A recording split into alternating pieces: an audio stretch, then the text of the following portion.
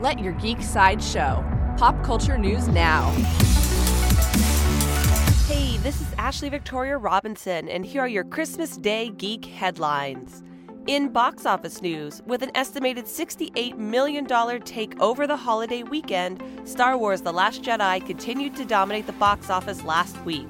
Jumanji, Welcome to the Jungle, and Pitch Perfect 3 proved worthy challengers, but Star Wars managed to double the largest box office from either competitor.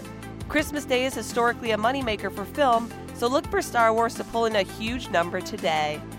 In Looney Tunes news, Robert Bob Givens, the animator largely attributed with defining the iconic look of Bugs Bunny, has passed away at the age of 99.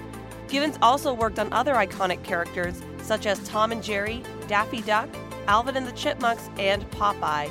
He is survived by his daughter, Mariana Givens.